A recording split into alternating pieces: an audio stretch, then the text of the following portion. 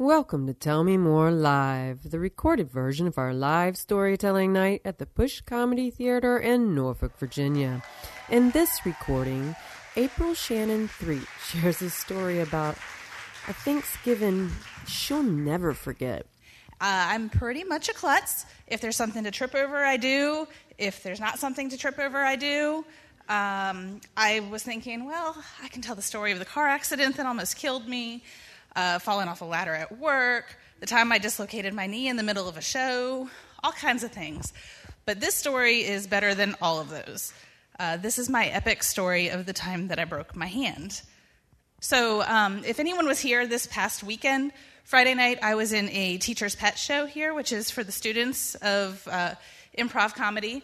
I'm in the 501 class, and we do a game called, called an ASCAT.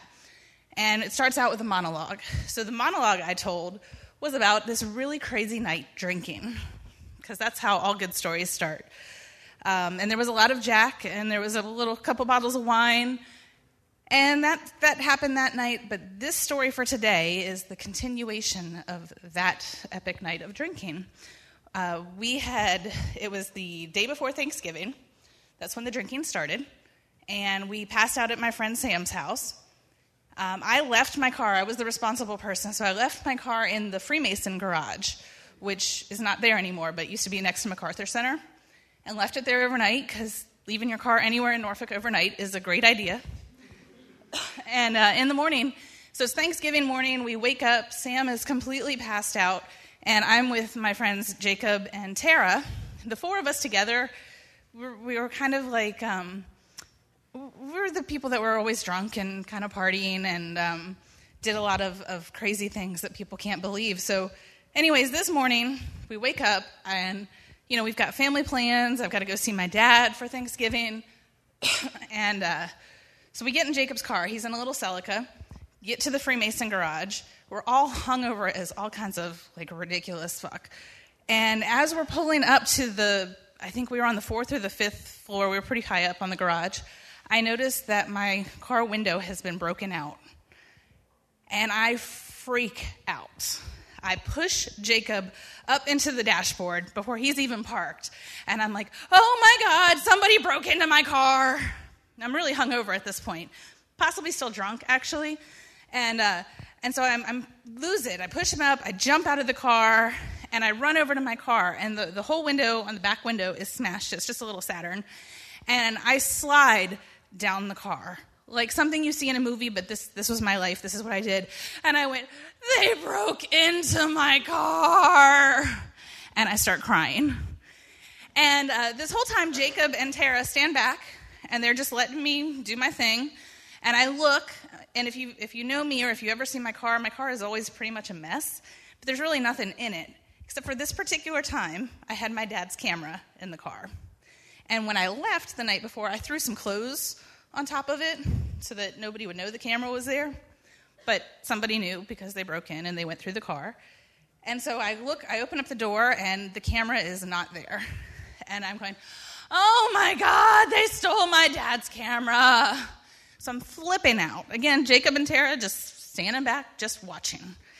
And I said, I have to call the police. I have to call the police. So I call 911 because it's really an emergency when your car gets broken into, but I'm in full flip-out mode.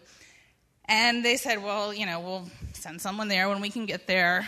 It's Thanksgiving. There's all kinds of other shit going on that are not, someone broke into your car and stole a camera. And I call my dad. And so while I'm on the phone with my dad, I'm pacing in the parking garage. And I have my phone, and I said, Dad, I'm going to be late for Thanksgiving dinner because someone broke into my car and they stole your camera. And my dad is real calm. He's like, it's okay. You're okay, April. It's just the window. It's just a camera. And I'm like, no, but they took your camera and I shouldn't have had it in the car. And I'm losing it, and I'm pacing. And in this moment of pacing, on the phone with my dad, I did something that a cartoon character might do, and I slipped on a puddle of oil in the parking garage. And I didn't fall, but I felt like the cartoons where you see their legs just spin. That's kind of what it felt like. And so I slip, and I'm so mad. and I slam my flip phone shut, and put it in my pocket, and I run to the concrete wall of the parking garage, and I punch the wall. I'm not somebody who gets angry. I'm not somebody who punches things. I don't even really yell that much, but this was complete freak out mode. And again, Tara and Jacob just watching. So when I hit this wall for the second time in about 10 minutes, I slide down the wall and I go, I think I just broke my hand. And Tara finally walks over to me and she looks down and my hand is like instantly swollen and I've cut my knuckles. And she goes, yeah, looks like it. See how that's 2 bad things now instead of 1? Way to go. And I'm just in shock. Like now my car has been broken into, my hand is broken, and I say, I have to call my dad back and tell him I'm going to be later for Thanksgiving dinner. So I did. I called again 911 for an ambulance. I probably should learn when you need to call an ambulance, but I called 911 and I said, I'm waiting for the police because my car's been broken into. My hand is broken. I need to go to the hospital. Call my dad. Dad, I'm going to be later for dinner because now the car is broken into and my hand is broken. And he says, you're dumb. So he says, just come over whenever you can come over. And this whole time really probably was only a couple of minutes, but it felt like a lot longer. And so we're waiting for the police and we're waiting for an ambulance and we sit down on the steps of the garage. And Jacob is trying to be nice and comforting and he's holding my hand, and he's being very gentle. And a spider crawls out of the wall right next to him. And it turns out Jacob is phobic of spiders. So when this spider crawls out, he freaks out and he's been so lovingly holding my hand, which he squeezes. My broken hand. And so I scream and I start crying all over again and I get up and I'm just pissed off at the world right now. If I was still drunk, it was gone at that point. And I get up and I'm like, I'm not talking to you. Don't touch me. Don't come near me. And Tara is just laughing because she's kind of like that. And so she's laughing at us and we walk away and we're looking over the railing onto Monticello, and we're looking, and I'm like, the ambulance will be here soon, the cops will be here soon, and Jacob is playing with my keychain. So he's just messing with my keychain. Again, if you know me, I have like a janitor's keychain. I have all kinds of shit on there, and he picks up one thing, and he goes, what does this do? And he sprays my pepper spray. And I take off running. I have actually sprayed myself with pepper spray before, several times. It's not fun. And so I start screaming. I take off running. We're all coughing. We're all puking or hacking up whatever was left in us. And I'm so upset over this whole thing. So now my car has been broken into. My hand has been broken. My broken hand has been squeezed. And I've been pepper sprayed, all in a very short amount of time. And in the end, it turns out that I did have really hot paramedics that came to check me out. And they kind of told me it was stupid to ride in the ambulance to the hospital.